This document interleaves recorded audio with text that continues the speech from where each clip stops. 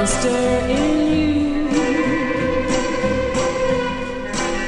a strange tune seems to. And it is our Halloween show, which we have fun with every year. Tim, you usually get some trick-or-treaters, though, but probably none this year. Well, no, I don't know. I don't know if the city of Pasadena out here has, banned it or anything, but not this year. So I do know that they have one of those drive-by, things where you get in the car and you drive by and all the people have decorated the house. There's one of those in the neighborhood. So I don't know, 6-1. So it'll be okay, I guess. Yeah, we did one of those actually yesterday. We did. There's a thing out here at a ranch in the mountains called Night of the Jacks. It's at the Gillette Ranch, and you usually walk through. It's about a mile of just really cool jack-o'-lanterns and spooky music.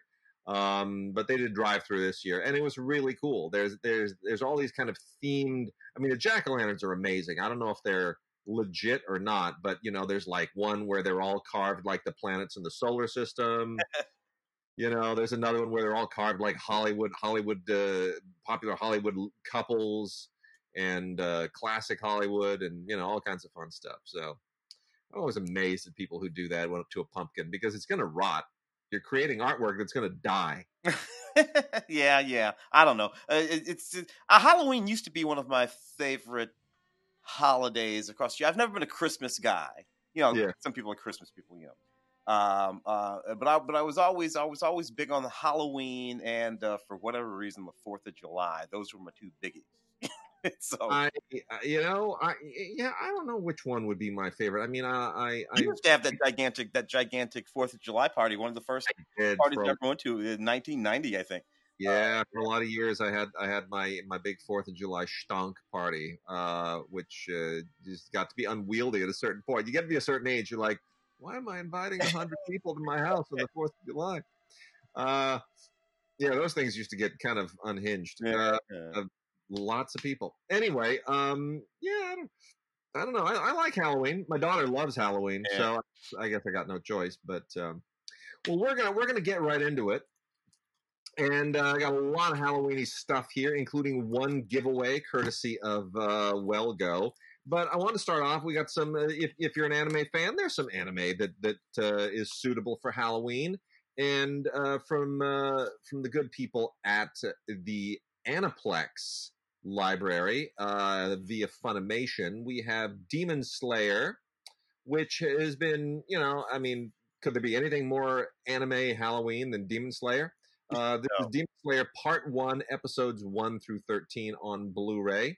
And it takes place in feudal Japan, of course, and it deals with this boy who has to deal with the fact that his sister has been turned into a demon, and they are the last survivors of their family. And he has to go out and kill the demon whose death will enable him to set things right in his family. It is fairly charming. It is kind of, Joseph Campbell-y, like most of these things are. But the feudal aspect of it and the monster aspect of it is actually quite original. As long as we're on the subject of demons, we also have The Demon Girl Next Door, the complete collection. There is nothing at all scary about this. It just happens to also have the word demon in it. It's about a girl who wakes up one morning and realizes she's got horns on her head. And of course, that would suck. Yeah, wouldn't it? Well, I mean, not just a bad hair day, but a horn day. So anyway, it's... and then it takes kind of a similar trajectory, which is, redeem your family and why do you have horns and all that kind of stuff. But it's all done in a very, very kind of cute, wide-eyed, juvenile way. Much more serious are the demons in Lady Death, the motion picture. How's that for a name? Yeah. It's incredibly well animated, really, really cool. It takes place in the 15th century, I guess, according to my notes here. Yeah. 15th century, and it's something of a superhero tale with monsters. It's got the underworld and Lucifer, and the lead heroine's name is Hope, as if you need the allegory to be any more obvious. But you know, the mythical structure of it is a little bit complicated. It goes in a few different directions, but the animation is really, really, really cool. And then the last one here is Beautiful Bones, Sakurako's Investigation. It takes a little bit getting into this, but it's worth it. Also, really, really well animated. Kind of a I don't want to call it. It's a little bit like anime. Well, it's not like I was going to compare it to Seven and to Silence of the Lambs. Yeah. From an anime standpoint, but there's kind of more to it. It's not quite that. That sort of undersells it a little bit. Very, very well written, but you do have to kind of stick with it to you know, there are 12 episodes on 2 discs, so you kind of have to stick with. By about episode 6, it'll start to make sense. So you got to kind of stick with it. But anyway, that's that for the anime end of things, and then we got some great 4Ks that are bound to be great for people who are horror fans or even just general kind of scary movie fans. Blue Underground has started to release 4Ks, and so they're going deep into the exploitation dungeon to come up with a couple of Lucio Fulci giallo films here: Oh. The House by the Cemetery and The New York Ripper. Both of them are kind of classic vintage Fulci. Lots of gore, lots of giallo, all that, you know, nasty giallo blood gushing stuff that you would expect. Yeah, both of them take place in New York City. I would say The House by the Cemetery is probably the better film, but you're really kind of getting your dose with both of them. Tons and tons of extras here, mostly interviews. Heaps and gobs and tons of interviews with the cast, with the people who made it, the effects people, the makeup effects people, the cinematographers. I mean, it's really, really great. And then, of course, Troy Howarth, who wrote the book on Lucio Fulci, does an audio commentary for both of them. How do they look in 4K? Fine. I'm not going to say it's brilliant 4K. You know, they are old giallo films. They didn't look that great to begin with, but you know, it's certainly better than Blu-ray. And then the rest here are a couple of them are not necessarily horror. We have 300 on 4K, which is not a horror film, but it's scary-ish, you know, so I'm going to throw it in anyway, and it's new to 4K. I think everybody here knows by this stage, you probably go back to Stupid for Movies, and you know how I feel about the director of 300. So we won't open that can of worms again. But Tiana, have you seen 300 again in recent years? Not in recent years. The last time I saw it though was on a big old gigantic 4K TV, right? Yeah. HD, and I gotta tell you, you can kind of tell those abs were, Yeah. you know, enhanced. Yeah. You know, and I just remember seeing that and thinking to myself, really? Yeah. Really? Oh well. Yeah, I mean, it has it's just excessively CGI'd and a little bit too tricked up for me, but a lot of people love it. Yeah. I remember having a conversation with a certain Hollywood actor whose name I will not mention, but he was nuts for it, and I was like, "All right, knock yourself out." And by the way, speaking of name dropping here, about 3 weeks ago, I saw Gerard Butler. No. I was having lunch with a friend at a little kind of patio here, a little sandwich place, and I look over right next to us, and there's Gerard Butler. Yeah. Looking very hairy and ungroomed, by the way. He kind of does, you know, because he lives over by our buddy Sherman Augustus. Yeah. And whenever I would go walking with Sherman up Runyon Canyon there, 9 times out of 10 we run into Gerard Butler. And we'd always think to ourselves, really, you know, because you know Gerard gets a little thick and shaggy when he's not working, and then he's one of those guys who, you know, when you know 6 weeks before time, he, you know, goes out and does the thing and pulls it all back together. That's going to get harder as he gets older, though. I got to tell you that. Oh yes, it will. And then the last 2 4Ks here. One is animated DC Universe movie, Justice League Dark: Apocalypse War, which again, not exactly horror, but Apocalypse kind of has a thing a Halloweeny sound to it. And this is all about fighting Darkseid, the villain Darkseid, who's kind of like the Thanos of DC. And they throw John Constantine in here, so there's your Halloween tie-in. Actually, it's pretty good. It's on par with the rest of them, and it's got a showcase short here, Adam Strange. Really, really good 4K. The animation always comes off really well. And then the last one is the new director's cut of Darren Aronofsky's Requiem for a Dream on 4K, which looks really amazing. Yeah, It looks didn't it have an anniversary? What is that? 20-25 years? 2020 something like that. Oh man, yeah, something like that. What are we? Where are we at here? 2020 years, man. Yeah, okay. 20 years since Requiem for a Dream. But yeah, I mean, I didn't love this movie at the time. I thought it got a little bit out of control, and I'm kind of sick of addiction movies.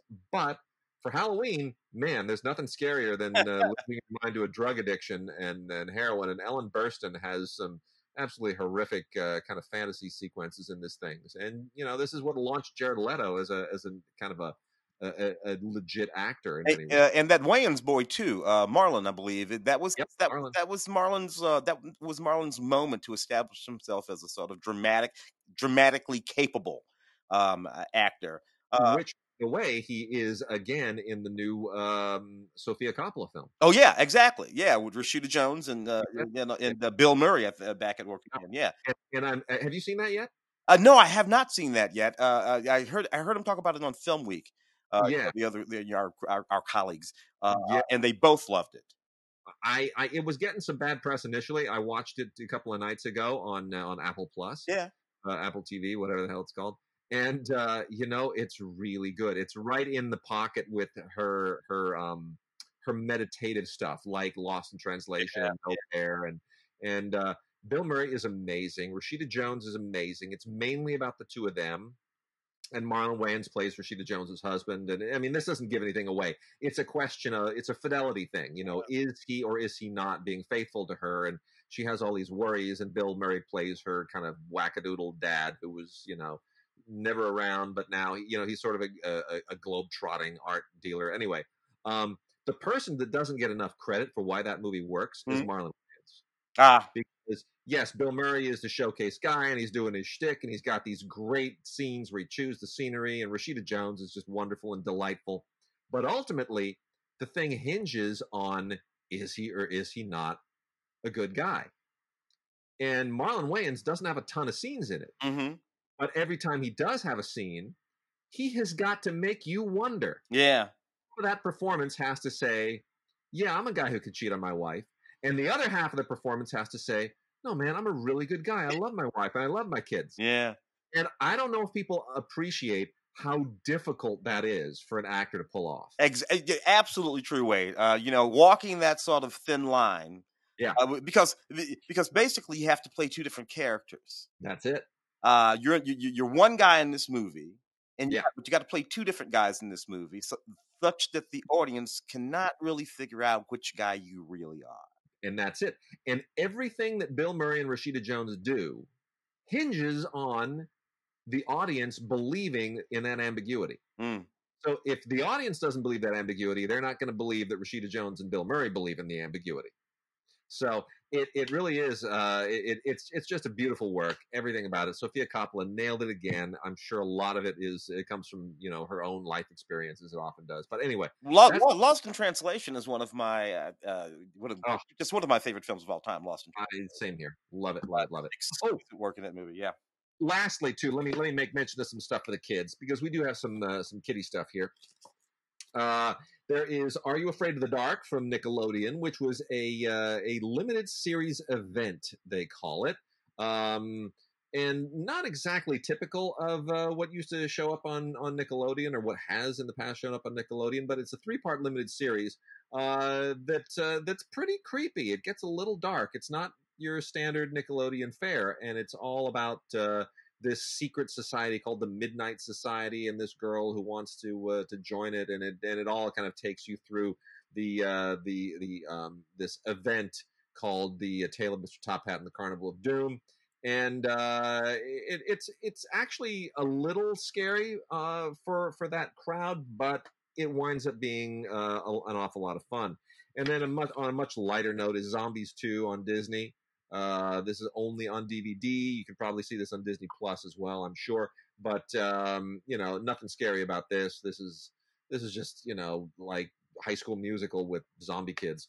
And zombies, don't see Zombies 2 if you didn't see the first one. And then really young for my daughter's age is the Wiggles, Wiggly Halloween.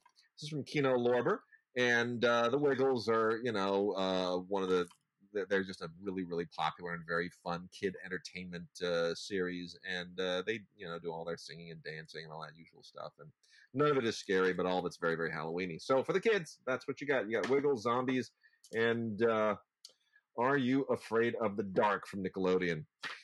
What else do we have, Tim?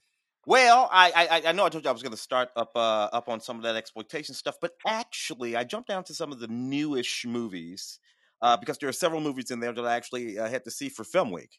So I figured I'd chit chat about those a little bit. They are kind of horror-y, movie-y sort of movies, relatively speaking. The first one, Scare Package. Interesting little storyline, little B movie storyline that incorporates a whole lot of 3 horror movies in one movie. You got this guy, he runs this video store. It's already we're already in Stranger Things territory. He has this one buddy he's talking to all the time, and he's telling this buddy about all the conventions of horror movies. And as he does so, we work our way through all these little segments. These several segments of horror movies, and it's kind of fun and nothing you haven't seen before. But nevertheless, it's mostly funny, but a little bit on the scary side. So, Scare Package, not the worst movie to watch in the next 4 or 5 nights if you haven't got anything else to do. A whole lot of writers are credited because there's several segments, and each of the segments are written by different people. So that's kind of cool.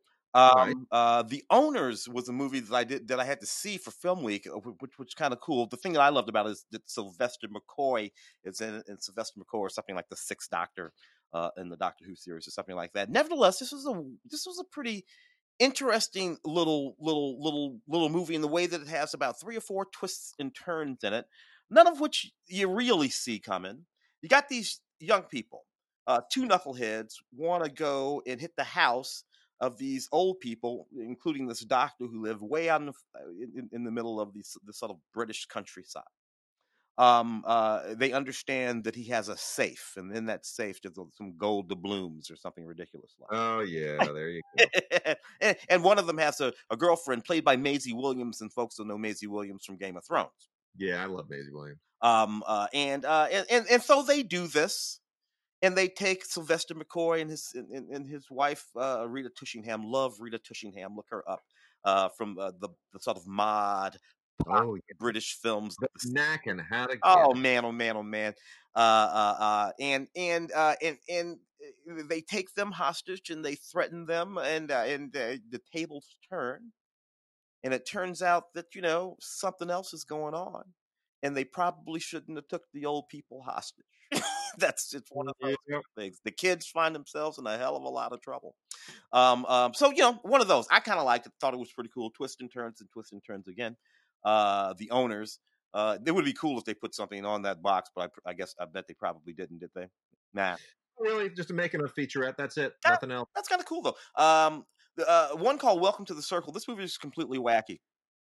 So, it begins with what is literally a random bear attack. Father-daughter out in the woods get attacked by a bear. Okay.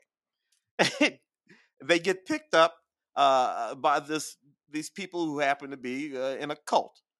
The cult doesn't know it, but there's a infiltrator in their ranks, and the infiltrator is a demon. So okay, a random bear attack, a cult, a demon. Anyway, it's all completely. Welcome to the circle. So what the hell? And I feel like, you know what? You're right. Welcome to the circle. That's some wacky shit. Wait, I know you saw Save Yourself. Oh boy, Save Yourselves. Yeah. I have to send people. to the website, and so they can read your review. Yeah, it'll take you a long time to get through the review. It's rather lengthy. One whole word. One word. Say a few more things about it for the show, though, if you don't mind. here's the thing: save yourselves. It got a little bit of buzz from festivals and whatnot, and we get these emails that try to, obviously they doll everything up, and half the time it's not. The publicists are doing their job; they're making it sound significantly better than it has any right to sound. And the in the case of Save Yourselves, it's about a couple who are so addicted to social media that they decide to take a hiatus from it and go to their little mountain getaway. And as it happens, in that very moment when they're putting down all their social media, there's an alien invasion. Now, that as a premise, I will concede, is potentially very funny and cute. And if it were in the hands of, say, the Shaun of the Dead guys, yeah, or any of our other irreverent comic teams, if that were in the hands of say, Matt and Trey, I think I'd be on board. In this case, it's badly shot, underwritten, not really. I mean, it's so low budget that you never really believe it's an alien invasion. The whole thing just feels really, really undercooked. Like they thought, hey man, we got a great premise. We don't have to spend anything or do anything, and it winds up being a completely missed opportunity. It's really, really unfortunate. It's a total waste of time. I can't believe I actually sat there and watched it from beginning to end, which I shouldn't have done. But it was like a challenge. I was challenging myself. I'm like, see if you can do it. I dare you to stay awake, and somehow I did. So that's I've said more about that than has any right to be said. That's funny. You said much more than you did in the actual review. I'm telling you, people go click on it and give that a go. Hey, wait, is this the 1960s 13 Ghosts, the William Castle film? Oh, no, it is not. Oh no. Yeah, no, and this is a good point. We can hit these Shout Factory things right now, because we got a bunch from Shout Factory. No, this 13 Ghosts unfortunately is not. This is that would have been great. This is the one from 2001. This is the 2001 kind of quasi remake directed by Steve Beck, which, to be honest, it's not terrible. It's just cheesy enough. And it's got Shannon Elizabeth in it from American Pie, so I mean, there's something to be said for that. Kind of a cute, audio commentary. I don't know if this. The weird thing about this is that it's got this weird kind of pseudo all-star-ish cast, like Tony Shalhoub, F. Murray Abraham, Matthew Lillard, like a lot of people who aren't anybody anymore, but Tony Shalhoub is, obviously. He doesn't do like anchor films anymore, really. He's a TV guy. So I mean, it's like so it does feel like a little bit like a time capsule, even though I hate to believe that 20 years ago was a time capsule. But yeah, I mean, it's all right. It's got new interviews with Shannon Elizabeth and John DeSantis, which is fine. And an audio commentary, which is fine. But I mean, people either love it or don't. So knock yourselves out. Here's the other stuff we got from Shout Factory and Scream Factory. Got collector's edition of Ghost Ship, which I think actually has some pretty cool moments in it. This is also directed by Steve Beck, same director as 13 Ghosts, who does a better job here because he has some better actors. Yeah. He does. I mean, you got Gabriel Byrne and Isaiah Washington and Ron Eldard and Juliana Margulies. Better cast. On balance, much better cast. Less campy, especially Juliana Margulies, who really, really nails it. And it's a haunted ship thing. I mean, it's we've seen that a lot. It's as common as a haunted house, but it pulls off. Tales from the Dark Side, the movie collector's edition. I had forgotten this even existed. Wow, yeah, I remember that series. Yeah, this was from 1990. Man, this is 30 years old. It's crazy. No, I'm like, gosh, that's when we met. I may have done the junket for that movie. Yeah, I mean, this was right about that time. Here's the weird part of this. So the source material of Tales from the Dark Side, the movie, you think, okay, Tales from the Dark Side, the TV show. No, but it's not based on the TV show per se. Here's what they say as far as the actual stories that are in here. And this is, kind of impressive. Lot 249 was written by Michael McDowell, inspired by a story by Sir Arthur Conan Doyle. Mm-hmm. All right, great. Cat from Hell, screenplay by George Romero, based on a short story by Stephen King. Not bad, Mm-hmm. right? Good lineage. And Lover's Vow, screenplay by Michael McDowell, period. So, same guy. But you're like, all right, fair enough. Michael McDowell's a really good screenwriter. Romero's awesome. Conan Doyle, Stephen King, very impressive. Mm-hmm. And then, of course, Dick Smith, the legendary makeup guy, weighs in. Yeah, I mean, it's better than the TV show. I can't say I love this movie, but it certainly ages well. And then there have been a billion Phantom of the Operas made, one by Dario Argento, which is absolutely relentlessly awful. And the original is still always the best. But there is something to be said for the Hammer version, which is all out now from Scream Factory, which was directed by Terence Fisher, great director of the period, did a lot of Hammer stuff, and written by John Elder. There is something to be said about this. It's a little bit different. It takes a kind of a sideways twist on it versus the silent version. And Herbert Lom plays the lead in this, who's always been really, really good. I think it's worth revisiting. I really do. So this is this is from 1962, that great legendary year that we talked about with Stephen Farber in his book some months ago.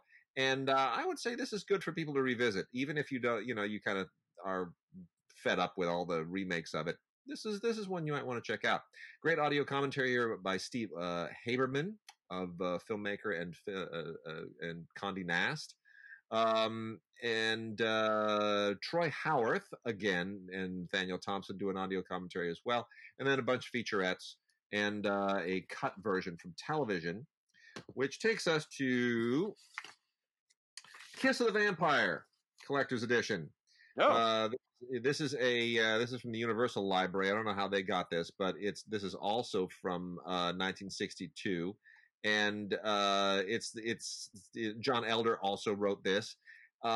This is again a Hammer film, but somehow it belongs to Universal now, and I don't quite know how that happened. But different director here, Don Sharp.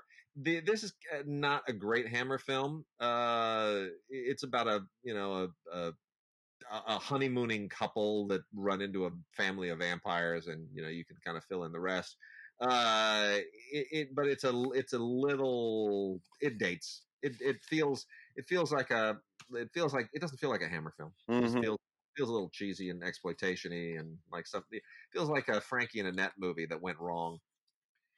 And then lastly, on the Hammer end, or not the Hammer end, the Shout Factory end. Yeah. 2 more volumes in the Universal Horror Collection, volumes 5 and 6, which are going pretty deep in the Universal horror films. There's nothing left of the Frankenstein and Mummy and Wolfman and Dracula stuff.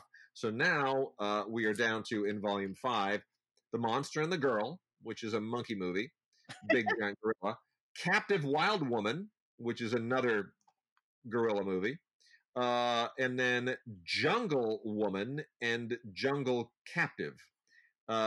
These are all a little bit silly, and I think you really have to be a huge, huge fan of the studio and the genre to really go to this. These are all from the 1940s, and then in volume 6, it gets a little bit better. These are some interesting films.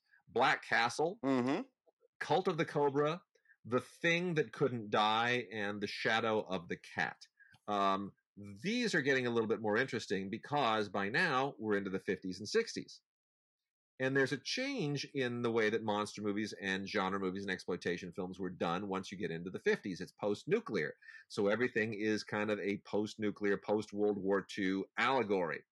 When it's during World War II, you want to escape from World War II. They're not commenting on after the nuclear bombs. Now there's a whole new thing. So it's really interesting to look at them through that kind of a lens. Some very good audio commentaries on here, especially on Cult of the Cobra, with Tom Weaver, Steve Cronenberg, David Schechter, and Robert J. Kiss. And then an audio commentary with Tom Weaver and Courtney Joyner on The Thing That Couldn't Die. Those are the ones I think are the best here. And then you also have, some good stuff, some featurettes, an interview with an actress, and an audio commentary on The Shadow of the Cat, and an audio commentary with Tom Weaver on The Black Castle as well. So, Universal Horror Collection, volumes 5 and 6.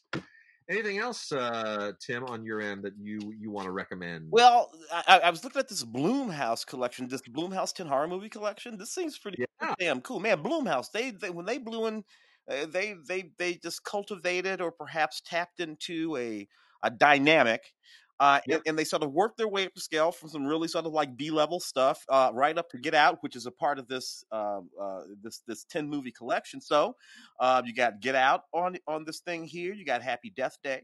You got The Purge, Ouija. The Boy Next Door, Unfriended, The Visit, Split, and the Truth or Dare movie, and that movie Ma with Olivia Spencer.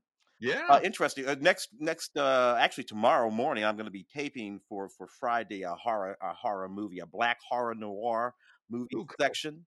For Film Week, just about all of these movies, we're going to be talking about. I think I sent you an email a couple of days ago. Yeah. Yeah. So anyway, that's pretty exciting right there. Anything? I mean, other than the 10 movies, what else did you get? No, I mean there are featurettes and some commentaries, alternate endings, deleted scenes, a lot of. I mean, there's a lot of stuff in here. The thing that I think is really cool is that it's you get the Movies Anywhere codes, so you can immediately add these to your Movies Anywhere account, and they'll populate across your Vudu and your Google Play and everything else. So I mean, and then so everybody in the house can watch them on any TV in the house, and you can have them running on all the TVs in the house if you have a lot of TVs, and then you can really freak people out. I mean, I think this is a great collection too. I mean, there aren't many ringers in here. They're all kind of classic Blumhouse movies. They're all hits. I mean, they're all depending on exactly when they appear in the canon. They're all effective within the context of the scale that they existed. I mean, obviously, Get Out is at the top of the. Yeah, for sure. Yeah. I mean, I think The Purge, Get Out, Happy Death Day, and Ma are worth the price of purchase alone. Mhm. Those, and everything else has a profile too. But yeah, that's not bad at all. You get out on Movies Anywhere. We also have another collection. It's not as good as that. It's 10 frightening films. A Deadly Place. This is from Mill Creek, and they went and got 10 kind of second tier but passable films. You can put this on during a party or something. There's nothing here that anybody's really going to go nuts for. Most of this is 90s. A couple of them are 80s. One in the after 2000. There's one from the 1970s. But here are some of the titles: Cardiac Arrest, Fred Ward and Max Gale. The Dead Hate the Living with Eric Clausen and Jamie Donahue. Shrunken Heads with Meg Foster from 1994. I love that movie. It's not bad. It's not. That's so much fun. That's got a Haitian voodoo thing going. Yeah. You might want to add that to your list too. Yeah. Tunnels with Catherine Bach and John Saxon from 1988. Grimm from 1995 with Emmanuel Zouareb, and Day of the Animals. That's the only one from the 1970s. That doesn't date terribly well, but it's still kind of fun because it's got an environmental plot to it. It's got Leslie Nielsen and Linda Day George. It's rated PG. It's far and away the least offensive of any of these. It's the idea here is that the ozone layer has become so depleted that once animals get above 5,000 feet, they go bananas. They go crazy. I love it. Yeah. So you naturally you got this issue where these hikers just happen to be at the wrong altitude at the wrong time, man. So anyway, that's 10 frightening films, A Deadly Place from Mill Creek.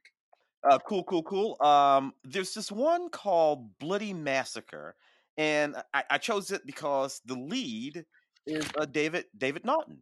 And this is kind of a neat movie anyway. It's about this guy played by David Naughton, who's this used to be was a young wonderkin horror director. Now he's this older guy because David Naughton is an older guy. We think about David Naughton. And what's this called again? Bloody Massacre. Oh, Bloody Massacre. Brutal Massacre, a comedy. Brutal Massacre. Brutal Massacre is the name of it. Brutal Massacre, a comedy. Yeah, get that straight. Anyway, so David Naughton is playing this director. So it's a movie within a movie kind of thing. He's this horror guy, and he gets one last chance to make a good horror film. called Brutal Massacre, and everything goes wrong because during the making of the horror film, it's a brutal massacre. All of that's fine, but what I love is that it's David Naughton from American Werewolf in London, and from the Pepper commercials of my youth. And David is 74. No. No, he's born in Oh. 51, so he's 69. Sorry, Oh, okay. 69, still Oh. too old. But nevertheless, 51, right? So yeah, 51. Yeah. So anyway, David Naughton in another horror movie, still starring, still the lead. How far away is Tom Cruise from 60? Tom Cruise. Tom Cruise and I are the same age, so Tom Cruise is 59. Okay. Yep. That's gonna be a very depressing day for me. Yeah. Well, Not for you know. Yeah, you're eternally youthful to me, and I guess so is Tom Cruise. But somehow that will hit me like a ton of bricks. no, like a ton of Uh, bricks, like a ton of bricks. uh, Just one called Uncle Peckerhead here. yeah, You got to tell me if there's anything on this box. It's about a punk band. They go into blah blah blah. They end up with this demon, a man-eating demon called Uncle Peckerhead. But he makes the band really really popular. But what are you gonna do that's great. when a man-eating demon That's joins your band? not much by way of extras. There's some trailer cast and crew commentary, and then there is a short film and a music video from the Uncle Peckerhead universe. Oh, wicked cool. And then there's this one called Haunt, which is actually cool because it's an actual Halloween movie. It's a movie set in a haunted house on Halloween. It's one of those movies where the haunted house stuff, one of these big sort of gigantic haunted house things, and it turns out that the Creepy clown here on the artwork. that the haunts Yeah. are real. The haunts are real. They're not. Produced by Eli Roth. Yeah. So that's exactly what it is. Quiet Place. Yeah, I love the tagline on this. What are you carving this Halloween? Oh no, there are a ton of extras on this thing. Audio commentary with the actors, featurettes galore, interviews, another audio commentary with the writers and directors, and a short film. That's pretty loaded up. And speaking of Eli Roth also has our television entry this week, which is season 1 of Eli Roth's History of Horror. Not bad, man. Really not bad. We have mixed feelings about Eli Roth. We've all interviewed him on occasion too. And he can be a little bit excessively gory in his own films. But I would say this: he definitely is a scholar of the genre. Yeah. And so this is a really really interesting season. A lot of great interviews here. It goes not just into the history of horror films, but the impact of horror films and their relevance. Why are they important? Because they are very easy to dismiss. We make fun of them a lot, and but yet they are the most profitable genre by far. Mm-hmm. Why is that? So he gets into that. Why are horror films popular? Why do people like to be afraid? It's very interesting. A lot of great interviews and people here. Everybody from Roger Corman and Joe Dante and Stephen King, to Tarantino and Edgar Wright, Diablo Cody, John Landis. It's great. A lot of great stuff. And some little extended featurettes as well. So from AMC Studios on Blu-ray, Eli Roth's History of Horror Season 1. Very, very highly recommended. Also got what Game of Death is the one in the stacks? What game? Oh, the Game of Death. That is obviously not the Bruce Lee Game of Death. Let me dive in. I'll get right to that in just a second because that's actually worth talking about. But I wanted to hit some foreign titles really quickly. Oh, okay. Animated film from Leon and Cochina, which is a kind of borrows a lot from Czech animation. It is really, really super creepy, bizarre, weird. This is a Chilean, Spanish language, but Chilean animated film, and it's got a little bit of German in it. It's about a girl who escapes from this crazy German kind of cult group and winds up taking refuge in this abandoned house where she is befriended by a couple of pigs. And then it gets weird, like really weird. And it might be the actual scariest movie that you see this week. The Wolf House by Leon and Cochina. I have never seen any other movies that this team has done, but I want to now. It's nuts. Is it as scary as Deerskin? Oh, dude, I'll pull Deerskin right out now. No, Deerskin is scarier. Yeah. Man, this is deranged. You want to talk about Deerskin? Oh, you go ahead and start. It's I saw that one for Jean Dujardin. Oh my Yeah. God, that's this So movie. Quentin Dupieux, who directed this, is super edgy and really kind of hardcore. And Jean Dujardin can go dark if he needs to, Mm. and when he's funny and dark, it just makes the whole thing absolutely terrifying. I thought this was going to be really, really hilarious, and it is kind of for a minute, Yeah. and then it goes sideways in like a man bites dog kind of way. It's super short; it's under 80 minutes. Thank God I couldn't have taken it anymore. I love Jean Dujardin, but not when he does this. Dujardin plays a guy basically who has this strange obsession with this old kind of Western cowboy buckskin, fringy deerskin coat, Yeah. and it just. I mean, then he becomes friends with this character played by Adele Haenel, and decides to kind of make a movie about himself. Dude, take it away. Oh, and he's pretending to be a filmmaker. She assumes that he's a filmmaker, but he's not, and she Yeah. sort of buys into it, and she sort of becomes this de facto producer. But the dynamic is this: it becomes unclear who is in charge of things, him or the coat. Yeah. Because he starts talking to the coat now, but it's not. But it's like it's in. It's not like a possession. No, yeah. He's something screwy in the head. Yeah, so he's gone. Yeah. We never actually hear the coat, but they have these, and the next thing people start dying, and that's and you just don't see the movie going there No. from where the movie begins. He is this sort of obsessive guy who has this obsession with this woman. But yeah, man, and what the hell? Totally agree. We got another one here from Film Movement, Zombie Child by Bertrand Bonello, which is this made a run around the film festivals, and this is the more legit arty kind of horror film. This is a Haitian, well, not a Haitian film per se, but it takes place in Haiti. It's a French film. It takes place in Haiti in the 1960s, where a man is legitimately brought back as a zombie from the dead and then made into a field worker. And then you flash forward a half a century to the 90s, or it's like, no, it's Yeah, it is. Is it the 90s or is it after 2000? And I think it's after 2000. You flash forward. I think it's after the year 2000. And there's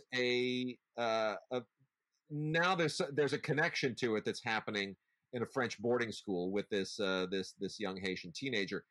Won't give you how it all kind of ties together, but it's really, really, really well done, and it has a cool short film on it as well, and an audio commentary by Bertrand Bonello. It's worth checking out. Zombie Child. It's sort of like a quasi true story. The stuff about the guy, is it? What happened to him is true.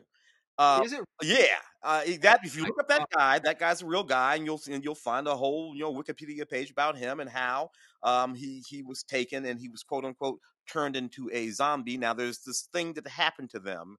The title will tell you roughly where this is going, but yeah, and he's gone and then one day he's able to sort of overcome what has happened to him, and he returns to his family 20 years later after working in these fields, quote unquote, as a zombie. That all actually happened. And zombie here is spelled with no E. It's Zombi, by the way. We're going to look it up. The interesting thing about this movie is it is very much an allegory, and it's an allegory about the degree to which the things we do and the things that are done to us may be visited on our posterity. I'll leave it there, but it's a very interesting film. Coma, no, not the Cronenberg Coma.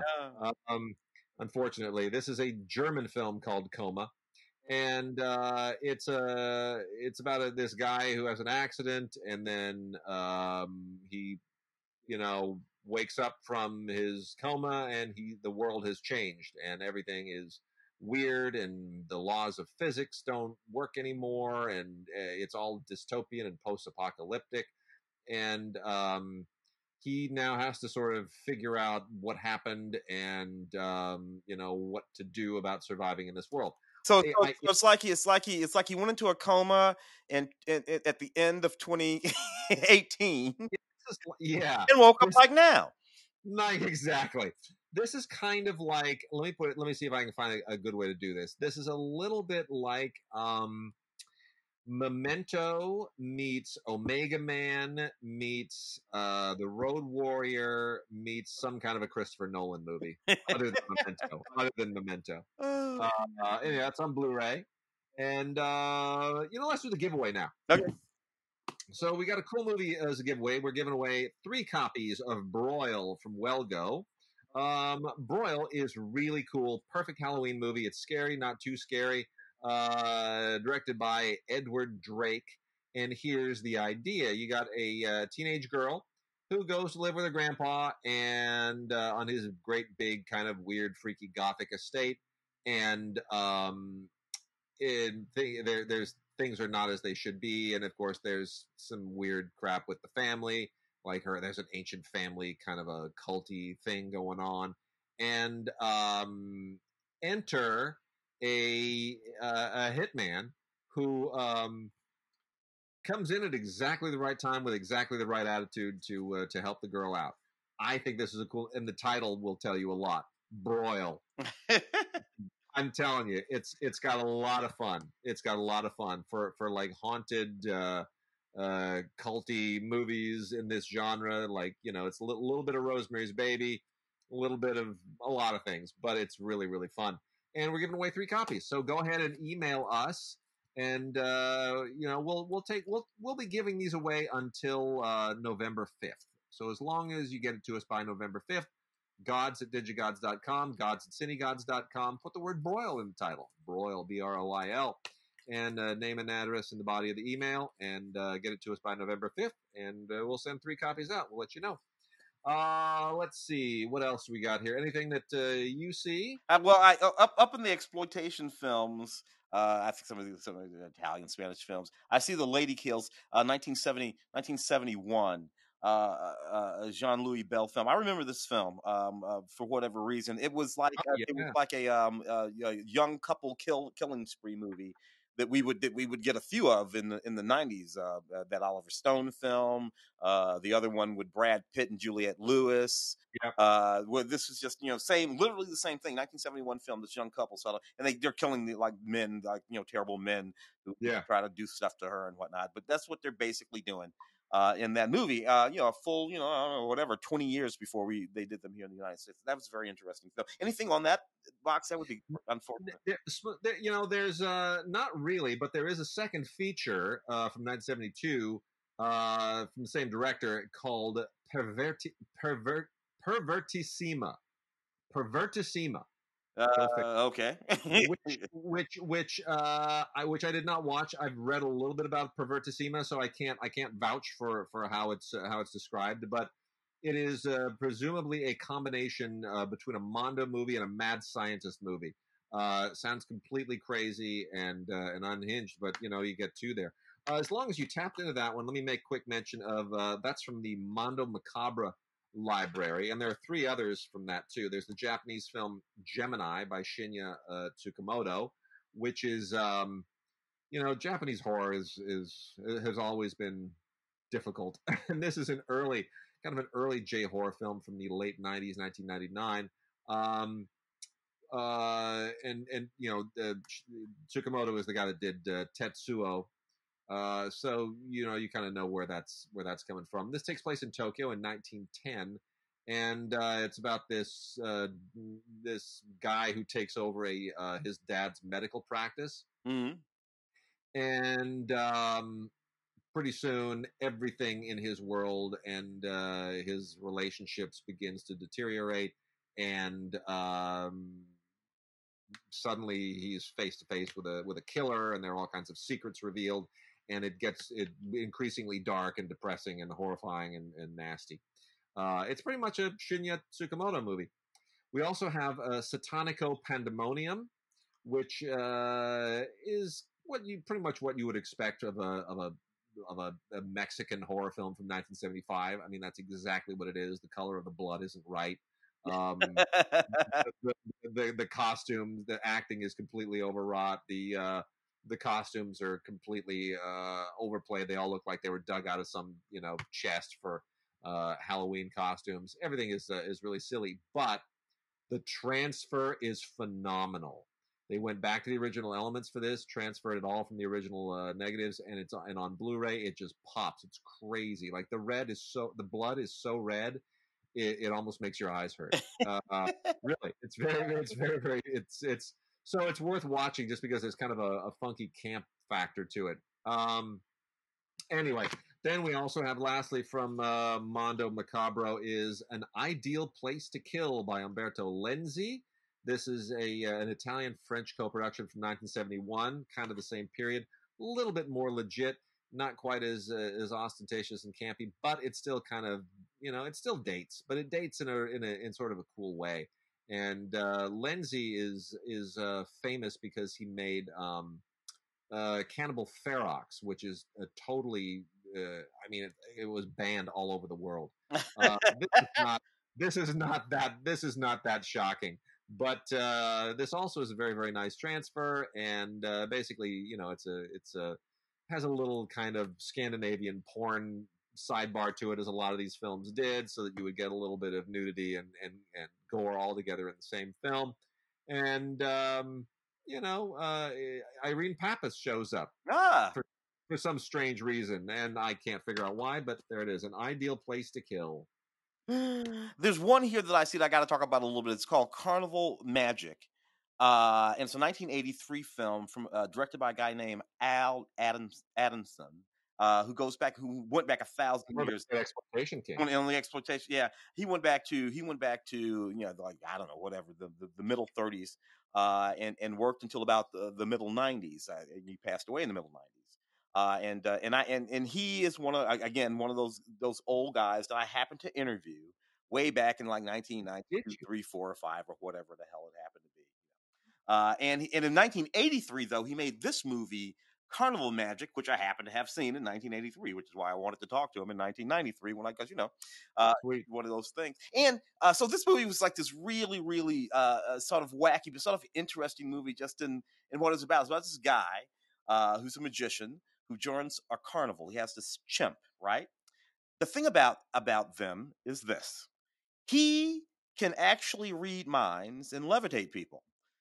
So the act is really great because he can read, and the chimp can talk, except that the chimp can actually talk. So what was it in the 60s and 70s that people were obsessed with monkeys and chimps? Like gorillas and chimps in movies all over the 60s and 70s. I mean, I don't get it. Like women having sex with gorillas. Oh man, and they were hyper bright, and it was horny gorillas and apes and all those reasons. Insane. So much. It's crazy. That's just crazy. Anyway, it's just the wackiest premise for a movie. The lion guy, the lion tamer guy, sort of like catches on that monkey can really talk and kidnaps a monkey. So it's totally wacky movie. Anyway, this guy, he's just one of those old guys, and just cheesy horror films across his entire career. But it's a long, long, long-lived career that goes right up until he dies in 1995. His last movie was 1994. so that's what I'm talking about, baby. Wow. That's the way to do it. So anyway, Al Adamson. So you mentioned Game of Death earlier. So yes, we have Game of Death out from MVD Visual. This Game of Death is not the Bruce Lee Game of Death. Let's underline that. This is a brand new movie from Cleopatra Entertainment by way of MVD, and it is a horror comedy that is not especially horrifying, not especially funny, but it's horrifying and funny enough in fits and starts to actually make it worth watching. I do think this has a lot of fun stuff in it. This is about a bunch of kids who play this game that they call Game of Death.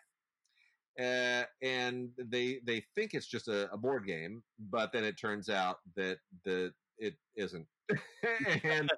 and and it's not. I think they're very conscious of all the Ouija movies.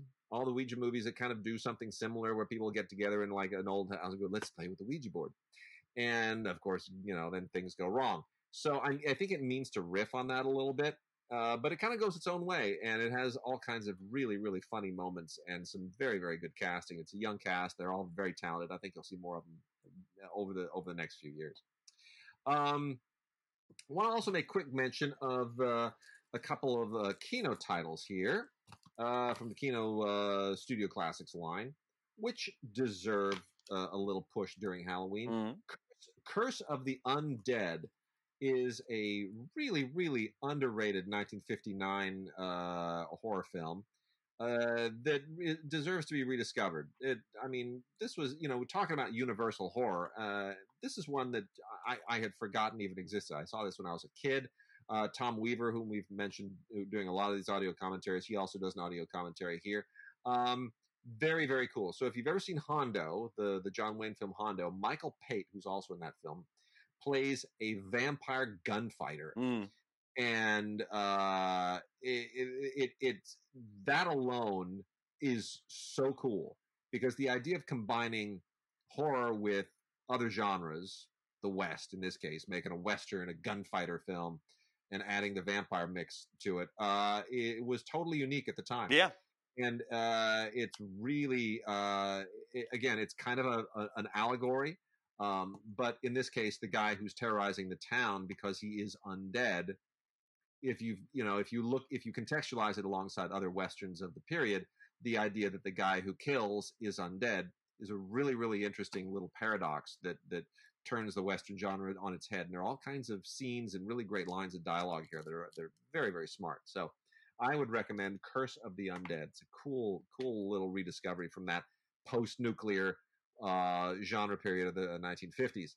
Next is The Face at the Window by George King, starring Todd Slaughter. This is from 1939. It won't go down as one of the great films of 1939, but it takes place in Paris in 1880. And there may be some. I didn't research this. There may be some truth behind this story, but it reminds me a little bit of some of the German films like M, that deal with serial killers and child killers and whatnot. And what's going on here is that there's a serial killer roaming around with a particularly horrifying demeanor and a horrifying way of killing his victims.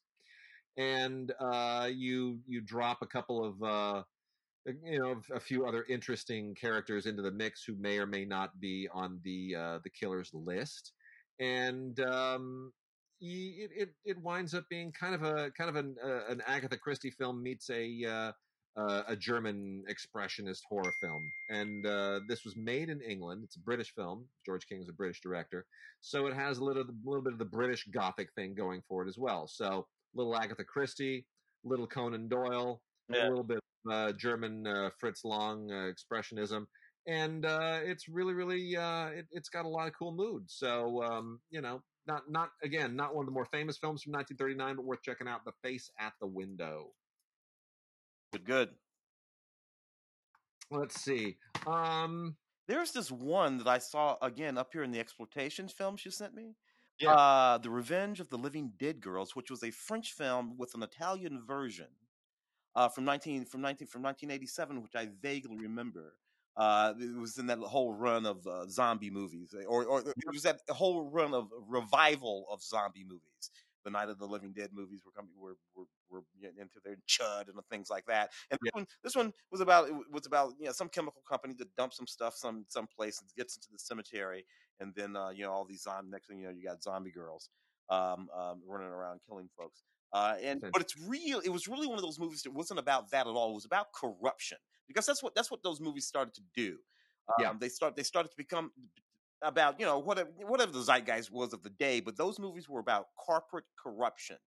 These corporations, and that's and then they get their comeuppance for the stuff that they were doing, and that's what this one was doing. They're not like these fantastic movies or anything like that, but it is interesting that those movies started to work their way from being just monster movies to being movies that had some sort of commentary about society that they wanted to make by the time you get to these movies here. I got I'm going to go through a couple, two pairs here. So we got two from Artsploitation, who always comes up with really, really cool, newish genre films.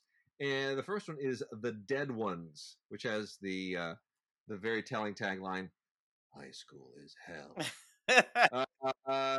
And The Dead Ones is from the same director who did the Attic Expeditions. If you ever saw that, which was not bad. His name's Jeremy Caston. Anyway, this is kind of like I want to say the Breakfast Club gone way wrong, like really, really wrong.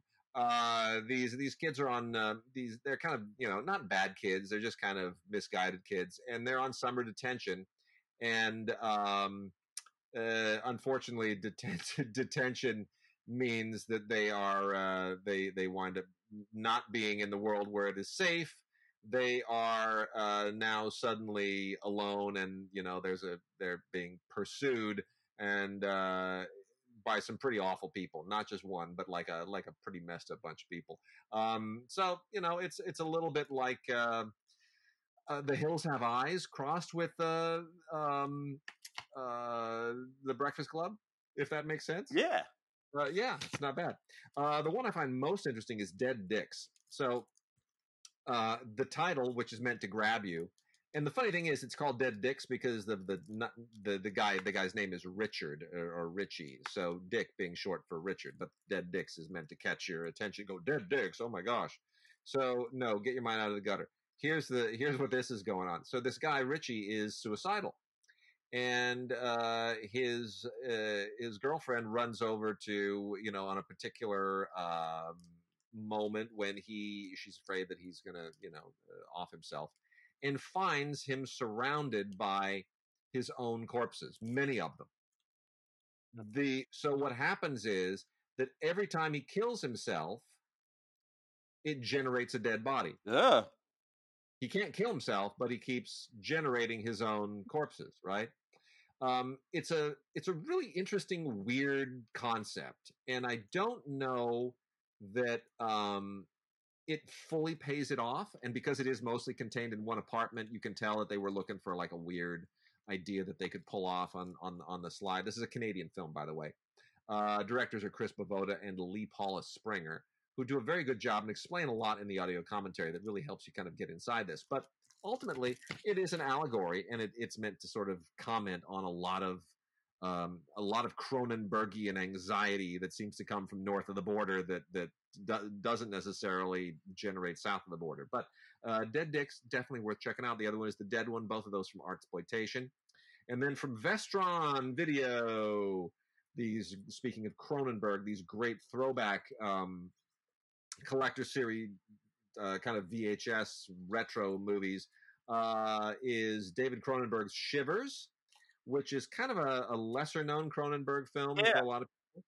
Yeah, this is from 1975, when Cronenberg was kind of still in an exploitation vein, but also had something to say.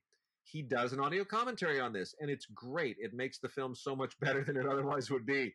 Because Shivers is not a terribly good film, but it's got a lot of great Cronenberg elements, and you see him kind of working up what he's going to be and what he's going to do in his future films. There's also an audio commentary with Don Carmody, the producer, and tons of interviews and featurettes. So not a great film, but in the context of everything that's on it, it is definitely worth checking out. And then Fred Savage and Howie Mandel and Little Monsters, not at all scary. It's just, a silly movie. But it was a fun thing from 1989 when it was made. I remember that. Yeah, right. I mean, he plays a kid in elementary school. Fred Savage does. He's kind of new to the town, and he makes friends with the monster under his bed, and that kind of makes it all okay. And Howie Mandel plays the monster in makeup. I mean, it's it's okay. It's kind of it's like E.T. with Howie Mandel in makeup. Exactly. I got to call out one, man, that I had forgotten about. Yeah. And I actually remember seeing this movie in 1974, The Beast Must Die. It's sort of an amalgamation of movies. But the thing that's great, Peter Cushing in the movie. But the thing that's great about the movie is that the wonderful actor, African American actor Calvin Lockhart, was the actual lead of this movie. And, Ooh. it's basically a werewolf movie, but the way the story was set up is like this: this guy that Calvin was playing, rich businessman, actually owns an island, huge estate on an island. And through a whole bunch of complicated machinations, he's come to figure out that one of some, I don't know, 6 or 7 people are a werewolf, and he invites them to the estate, and he kind of shuts them down there, and he knows that eventually one of them will give away that they are the werewolf. And all of these people, none of these people are great shakes, but one of them is a werewolf, and then he's going to hunt the werewolf. The hook of this movie, back when it opened, right? It was kind of a drive-in movie kind of thing. I remember my dad took us, was that at the beginning of the movie, the audience is invited to try to figure out who the werewolf is. And it's constructed in such a way that they give you these very sort of, pointed clues. And then at the end of the movie, it took like, they called it the werewolf break. Right. And everybody could just sit, the audience in the movies, in the theaters, whatever, talk about who do you think the werewolf is, and everybody, and then the movie started back up, and so it was very clever, and in all of these sort of ways, which I thought was kind of cool. But the thing that I love most about the movie is that it starred the brother Calvin Lockhart in 1974 in a horror film, sort of werewolf horror film that wasn't really at all in any way, shape, or form about race. In 1974, it was just this straight ahead horror film, and they could have, that could have been Steve McQueen or whoever the hell. He was in. Was he in Cotton? Yeah, Cotton Comes to Harlem. Harlem, yeah. The great Calvin Lockhart. I remember. Died young. Calvin Lockhart, gorgeous guy, but not actually died that young. I think that Calvin was around for a while. I was thinking of Cleon Little. Oh yeah. Who died young. No, Calvin was around for a long time. Calvin was in Predator 2. Oh, wow. Calvin's one of those bad guys in Wild at Heart. He is in Predator 2. He is in Predator 2. That's right. Yeah. Twin Peaks Firewalk with Me. Of course he was a really bad guy, and Let's Do It Again. Great career, Calvin Lockhart. I got a little bit of trivia for you, by the way, on The Beast Must Die. You know who shot that thing? The cinematographer? Who? Jack Hildyard of Bridge on the River Kwai. Oh, get out! Yeah, what a good-looking movie. There you go. I got a few Blu-rays here that we'll go through real quickly. Nail in the Coffin: The Fall and Rise of Vampiro. For those who don't know who Vampiro is, he's a big in the wrestling world. And this is a documentary that gets into basically who Vampiro is, and what where he came from, and what makes him different. And it's pretty dark and pretty intense. And if you're going to pick a documentary for Halloween, that's the one you should probably go with, because it suits. Almost like a documentary is Jeremy Renner in his star-making role in Dahmer, where he is Jeffrey Dahmer. Like, who would ever want to play that part? But young Jeremy Renner nailed it, and that's what kind of put him on the map. I don't know if the movie dates terribly well. It's, and I don't know that many people really want to revisit Jeffrey Dahmer, but 18 years ago, that's where Jeremy Renner came from, and he did a great job, and he may have won an Emmy for this too. I think that I was thinking that myself. Yeah, I was thinking that myself. Then we've also got The Pale Door, which is pretty great. Pale Door is another Western horror thing. This is made for Shudder, the horror streaming operation, and this is kind of a it's a revisionist look at the Dalton Gang story, in which the idea of a ghost town is literally a ghost town. Where they get to this ghost town, and there's a coven of witches who are operating there, and it's the Dalton Gang meets the supernatural, and it's done very, very well. It's not cheesy. It honors the whole Western tradition. It's very well shot, and it's quite well written as well. So I will recommend The Pale Door among the more legit films that we're talking about this week. And then Snow White, A Tale of Terror with Sigourney Weaver and Sam. Oh, yes. Yeah, this is from when was this? When did they do this? This is I want to say late '90s, maybe. Anyway, it was a while ago. So anyway, it's a kind of a horror take on Snow White with Sigourney Weaver, and she's very good in it, and Sam Neill is very good in it. And it doesn't. 97 it was, man. 97, that's what I thought. Late 90s. Yeah, feels like about 20 years ago. But, of the Snow White films that deviate from Disney, this is the one that has the courage to deviate the most. A couple of other ones. Spooky House was utterly silly. I don't know why Ben Kingsley did this, but he did. I don't know why anybody did this. Mercedes Rule is in this as well. But, I mean, it's, I think this is also probably from the late 90s. This is another one of those movies that kind of tried to play up the horror comedy thing at the time, but really what you're doing is you're watching it just because Ben Kingsley is totally out of his element with a ridiculously campy part. And then Tales from the Hood 3. Yeah, man. Which I can't believe that this got to that, but you know Rusty, don't you? Oh yeah, Rusty Cundiff way back to the day, all the way back to Brothers with Hats. Fear of a Black Hat. Fear of a Black Hat. Yeah, you know why I called it that? It's because when they first shot that movie on VHS, I was working for ITC, and ITC picked up that film. And that movie was called, for a moment, two other things. One of them was Brothers with Hats. Yeah. Came Fear of a Black Hat, to sort of play on Fear of a Black Planet, but the thing that it was called before they called it Brothers with Hats was what it is what they refer to it as in the movie. So when you watch the movie, they refer to it by its original name, which we can't say on the podcast. Yeah, it's the N-word with hats, right? Yeah, that's so funny. NWA. That's what that was the whole song. Yeah. And then for a little while there, we would walk around because the execs we got sick of us. Like, good look, guys, could you call the movie something else? It's funny. And they say, okay, we'll call it Brothers with Hats. So we called it Brothers with Hats for a while.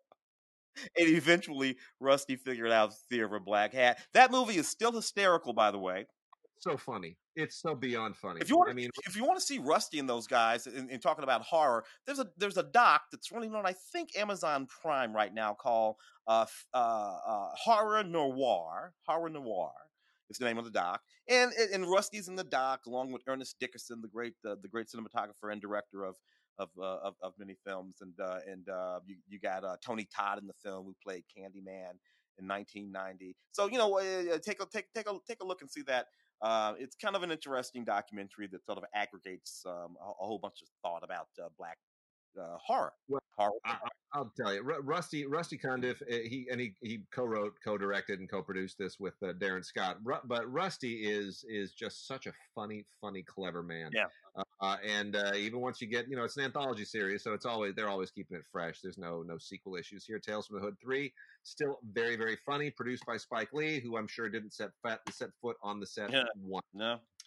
Let's see what else we got. Let me hit these last four. We got 4 new Blu-rays here. Actually 5. So let me just go through these. And then we'll get into some of the exploitation stuff, and then some things on Blu-ray or on DVD. To Your Last Death is kind of good. This is good sort of quasi-feminist. Oh man, how do you even get into this? This is just a kind of a crazy animated horror thing. This is made for Quiver, and it's basically a feminist revenge horror animated film. I don't know. There it is. There you go. But it's really cool. The artwork is great. The concept is cool. And the real reason that you're into this is for the voices. Ray Wise, Bill Moseley, Damian Haas, and William Shatner. William freaking Shatner. And then, I'm telling you, it's pretty great. To Your Last Death is the film. Check it out. It's funny and it's horrifying and it's just I even love the title. Huh? I even love the title. Yeah. Sarah Michelle Gellar was in a movie called Possession, which was which was okay when it first came out. I mean, this is also, I want to say, 90s, right? Mm-hmm. Most of these feel like 90s. This was a Yari Film Group thing. Yeah, it's not, nothing particularly new. Kind of a standard Possession movie, but because that Sarah Michelle Gellar in it, and she had done the two Grudge films, it had a little bit of traction. It's on Blu-ray. It's worth checking out. Let's see, Swallow on Blu-ray is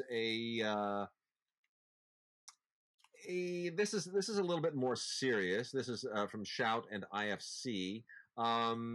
This is about a particular relationship that is, I want to say it's in the Rosemary's Baby vein, but it certainly goes to some of the same issues about kind of Stepford relationships, Stepford marriages.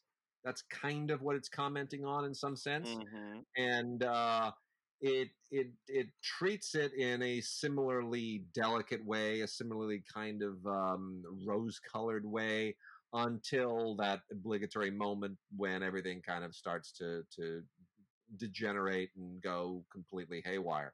And it's a little bit more intellectual and psychological than I think I would have wanted. I kind of wanted it to go Polanski crazy in a way at a certain point, Yeah. but it doesn't necessarily. But it comes close. So that's probably, if you do like that kind of a thing, that might be the closest to Polanski we have this week. And that movie is Swallow. Let's see. The Other Lamb was an IFC film. That's kind of most of these movies that deal with cults and religious enclaves and whatnot. What was the Swedish film from like 2 years ago? Midsommar. Yeah. That Yeah, Ari, what's his name? Film. Ari Aster, right? Aster, yeah. Yeah, which I thought was way too long. That thing is like at least 45 minutes, way too long. All of Ari's films fall into the category of films I appreciate more than films that I like. Yeah, that's a good way of putting it. I kind of feel the same way. Anyway, this is kind of a similar sort of a thing. This commune that's like a retrograde commune that lives as if it's in the 19th century and whatnot. But it goes into a Midsommar kind of direction, but in a more measured, sensible way. So if you like those kinds of films, it's called The Other Lamb. And then lastly, here is a movie called Starfish, which I don't even know how to describe this. This is about interdimensional monsters and like it's a completely very, very strange. It's like a Japanese horror film. I want to say it's a little bit like The Ring in some respects.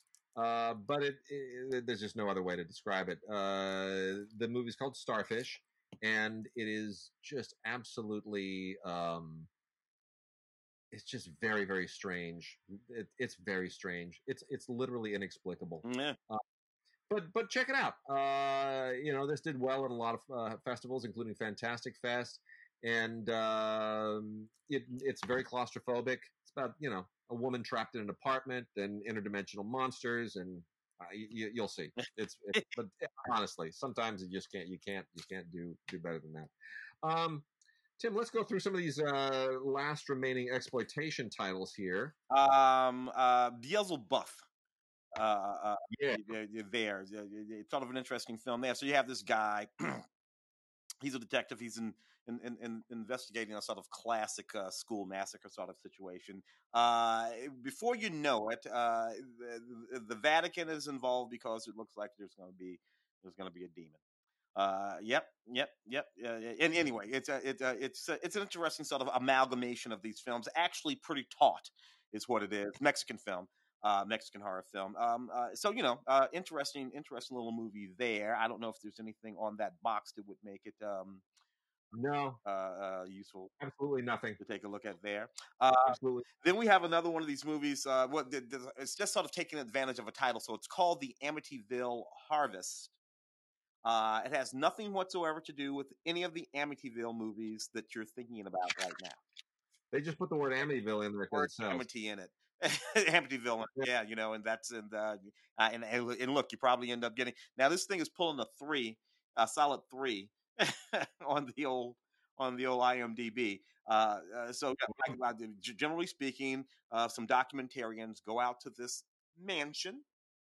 They're going out there for an entirely different reason. They're investigating a history of liquor smuggling. The mansion had from the way back in the 30s or whatever it is. But there's this guy who happens to be there, and they get involved in this whole thing that has to do with him. But again, a 3. So I'm not gonna. It's not like I'm recommending it. I'm just telling you that it's there. Wade, what the hell is Let It Snow? A total Christmas movie, Christmas rom-com. Yeah. So let it know. Yeah. Here we go. Here we go again. This is. I mean, it's just Christmas horror movies. I don't know what's wrong with people, but yeah, let it snow. And here's another one of those great taglines. It's got basically a picture of a guy with an axe, and you can't see his face, and he's standing in the snow, and there's like a trail of bloody stuff and footprints. Anyway, the tagline is, "They were warned." Well, they were. Yeah, okay. So anyway, um, this is about a couple of goes for a snowboarding vacation in this European resort. And even though I don't know why people do this. Like, they are told, this is the "they were warned" thing, that there have been a lot of strange deaths lately on the trails around here. Oh, never mind. We'll be okay. We'll go snowboarding. Like, what's wrong with you? Can't you go snowboarding somewhere else? Like, if I go someplace, if I'm going on a hike, and there's like let's say an old witchy lady at the beginning of the trail that says, people die on this trail. You know what I'm gonna do? I'm gonna find another trail. Yeah, thank you for telling me. I appreciate that. Anyway, so naturally, they stay there for some stupid reason, and then next thing you know, some guy on a snowmobile is attacking them and chasing them, and it turns into a survival thing. So there's a homicidal maniac out on the snowboarding slopes. That's the idea. Hey, what happens? Winding down here on the end, the 11th commandment. This is from Vinegar Syndrome. Bet you didn't know there was an 11th commandment, did you, Tim? No, I did not. Yeah, there's a good reason. It's not a good one. So what else can we not do? Oh, you don't want to know. So this is about a guy who has been committed to an insane asylum wrongly by his uncle, so that his uncle can abscond with his inheritance. Yeah. So I mean, right, it happens to everybody. And so basically the asylum makes him. He wasn't crazy when he went in, but he's a homicidal lunatic after not too long. And naturally, that makes getting revenge when he escapes very entertaining. Look out, Uncle Charles. So, and Uncle Charles is quite a character. So the 11th commandment is an unusual insanity / vengeance movie that kind of fell between the cracks. It was directed by Paul Lader, and this is, I think, from the late 80s, but it definitely ages well. I think it definitely ages well, and it's got a lot of extras on it, interviews, featurettes, fun stuff, and a reversible artwork insert. Ah. Jess Franco made a movie called Neurosis, otherwise known as Revenge in the House of Usher, back in 1985. This is kind of a late Jess Franco entry, and it's just as cheesy as anything he ever made, but what's funny is that he integrated stuff that he shot over previous decades into this. Mm-hmm. So it's all sliced together with a lot of outtakes of various things, and it surprisingly kind of sort of works. You can tell where he's doing that, but in a way, it kind of makes the whole thing even more insane. And of course, it has his usual sexual obsessions in it, but Jess Franco's Neurosis, Revenge in the House of Usher. If you're a Jess Franco fan, not entirely out of the, you'll probably enjoy it. Let me go through a few of these from Severin. We got a whole bunch from Severin, and we're running out of time here. So the Severin Library has a lot of great exploitation titles from the past, including Satan's Slave, which has developed kind of a cult following over time. The Strange Vice of Mrs. Ward, Wardh. The Horrors of Spider Island is actually quite fun. I don't know if you've ever seen that, Tim. No, The Horrors I of saw that one. Spider Island. This is a German co-production from 1960, originally made as a movie called Body in the Web. This comes with two versions on it: the original version and the alternate U.S. version, which is considerably toned down. But it's actually kind of fascinating. It's sort of a nudist horror movie in many respects, and it was banned in the UK for a while. And but it's pretty insane. They went back to Dusseldorf in Germany, found the original negative or the dupe negative, and they restored it and scanned it, and it looks absolutely pristine. The black and white photography is chilling. Horrors of Spider Island, a really interesting one. When the Wind Blows is a kind of a creepy apocalyptic animated film that also has kind of fallen out of favor and disappeared a little bit. It's really well worth rediscovering. The late Nick Redman does an audio commentary on this that you have to hear. It's absolutely superb. And there's a title song by David Bowie, and the score by Roger Waters. Oh, and the lead voices here are John Mills and Peggy Ashcroft. Really, really, great Dame Peggy Ashcroft, who won Best Supporting Actress for David Lean's final film, Passage to India. Yeah. And then the last few here from Severin, Lucio Fulci's Enigma, Aenigma, spelled Enigma. Again, kind of a classic 80s Lucio Fulci film. It's got, some decent effects in it. Another Jess Franco film called Shining Sex, which was just a total shameless attempt to capitalize on The Shining in 1975, which of course was a had been a book already. Yeah. And Stanley Kubrick's film was still some days off, but it's Shining Sex. Come on, it's Jess Franco just trying to make a buck or two. Fulci for Fake, which is a docudrama about Lucio Fulci. Oh. Not exactly, ideal. I mean, it's not scary or anything, but it's relatively interesting. I'm not a big Fulci fan, but another Lucio Fulci film called Demonia. Oh, I reviewed that movie. That's like the early 90s. Yeah, it's a what they call nunsploitation. Yeah. It's a horror film set in a convent. It's bloody, it's kind of silly, but for the genre, it's enjoyable. And then one called Blood and Flesh, which, speaking of Al Adamson, this is all about the career and the life of Al Adamson. Mm-hmm. Oh, really? Which frankly is not as interesting as you would think. Oh, the movies are more interesting than the guy, but it's got its moments. It's got its moments. So let's see. We're down to the bottom here. Only got a few more left. Fear Farm. Tim, did you see Fear Farm? I don't think I remember that one. So Fear Farm is spelled P-H-A-R-M. Get it? Farm, like pharmaceutical. Yeah.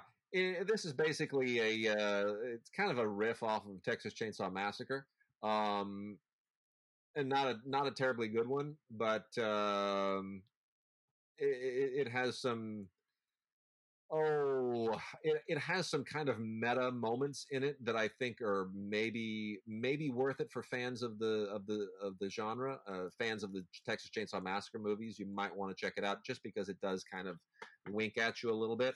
Then we've got Killer Therapy, which is fine, I guess. This is a new film. This is DVD only. This is all about and this is another kind of a mentally disturbed youth movie, like about a kid with anger issues. I'm not fond of necessarily, I can take pretty much anything, but when they kind of take real life problems and try to exploit them in a way that doesn't necessarily comment on them in a meaningful way, I kind of feel there are too many disturbed kids out there to necessarily kind of make them the center of a horror film without commenting on that. So I won't recommend that. I'll just only make mention of it. Let's go see Joker.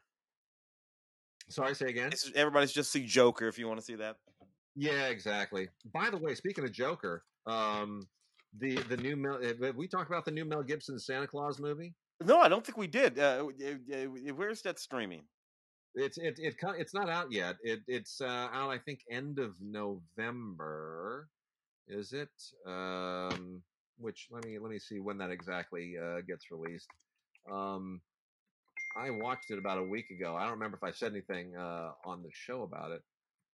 Let's see here. The trailer is hilarious. Actually, it's called Fat Man. Fat Man. Okay. And the trailer is hilarious. It looks really, really dark. Mel Gibson plays a nasty, vengeful Santa Claus who has to fight off a kid who's hired a hitman to take him out because he got a lump of coal one year in his stocking. That's that, right? That's the thing. This nasty kid. But watching it, I swear, I didn't laugh a lot. It's basically the Joker of Santa Claus movies. I'm like, damn, this is really. I was hoping for like Bad Santa, but this is something else entirely. I don't know how it's going to do. I really don't. I mean, it's good, but you're like, ooh. It's a sort of weird juxtaposition from Mel, just because of the sort of it's that might be the problem there, but we'll see. Let's see. Sarah Bolger in A Good Woman is Hard to Find. I love these titles. It's too funny. Sarah Bolger, who you might remember from Mayans on television and The Tudors. So she's a single mom. Her husband was killed, and she's can't let it go. She's trying to sort of deal with her now destitute life and piece everything back together again. And everything gets much darker than that. It doesn't get into anything supernatural, but it does get violent, and she's got to take matters into her own hands when life goes astray, and she's got to get all back together again. And next thing you know, it's very I spit on your grave territory. There it is. My first memory of Sarah Bolger, I think, might be in America. That film. Which I think was a good 20 years ago too. Yeah, wonderful. Yep. And then we've got Pit Stop, which is not the old blaxploitation exploitation era film Pit Stop. The Jack Hill, I think, directed the original Pit Stop. This is not that. This is a new movie about a bunch of kids who are having a rave and getting stoned, and next thing you know, somebody's killing them. Who's killing them? And there it is. Don't go to raves. Yeah. I don't know what else to tell you about that one. It's a rave and people start dying. And then Reawakened, only watched a little bit of this just because it looked kind of intriguing. It's not nearly as intriguing as it looks from the marketing. This is one of those vacations turn into nightmare movies. And it's a possession thing too. She's something about it, like there's the spirit of a witch that is haunting this woman, and it doesn't really pan out. But Reawakened, if you think your beloved might be walking around with the ancient spirit of a reincarnated witch floating around inside them, that's the movie for you. And then lastly, an Emily Harris directed movie from Film Movement called Carmilla, which I saw that for It's not bad, right? Yeah. It's based on a vampire novel I had never heard of from 1872. Oh, well before Bram Stoker's Dracula. That was interesting. It predates Dracula. Yeah. It's very, very interesting. About this teenage girl on this kind of country out in this country home, who has a very toxic relationship with her governess. And next thing you know, well, there's another young woman who is injured in some kind of an accident and winds up becoming kind of like a temporary foster sister to her, is maybe the way to put it. And it's not per se a horror film in the traditional sense, but it does feel a little bit like the only reason that I added it here was because it feels a little bit like an early, I mean, you know, it technically it's a vampire film, but it's not scary vampire. No. It's just like spooky, right? Yeah. It's as much energy sucking as anything else. Emily, I think, also directed. You reviewed it, not what? Radium Girls. Oh, did she do that? Yeah. Okay, so that's new. That's her new film. Then I didn't realize that was the same director. It's pointing out. Yeah, interesting. Yeah, I mean, what strikes me about this is that it's a little bit like the Jean Genet story, the real life story of the maids, which has been done. Sister My Sister is maybe the better version of that in the film. You know, the true story about the two sisters who have their incestuous relationship, and then they murder the woman that they work for. I'm sure everybody knows that story by now. Jean Genet wrote the play, and they've made a movie from the play, and they've made several movies from the actual story itself. This seems to kind of touch on that a little bit before that event actually happened. So it seems to be in somewhat the same territory. Anyway, that's it. That's our Halloween show. All right. Our stuff, we've gone through it. Tim, what are you going to do for Halloween? What are the plans? Close the windows, close the doors, turn off the lights. You know, sit in the middle of the house watching black and white. All right. I don't know whether or not they're allowing trick or treating or whatnot in Pasadena. You know, some municipalities, they have all kinds of different rules. Yeah. And whatnot. I think we talked about it at the beginning of the show, so I'm not really sure what's going on. Usually there would be a few kids who would come by as I cross the camp. I don't know if that's what's going to happen. Well, we have some interesting decorations out. We'll see if anybody stops by. In the meantime, remember, we're giving away 3 copies of Broil, which lives up to its title. Just write us an email with Broil in the subject line, name and address in the body of the email to gods@digigods.com or gods@cinegods.com. And with that, Tim, have a great Halloween, and we'll chat later. All right, brother. It's the mommy. It's the mommy.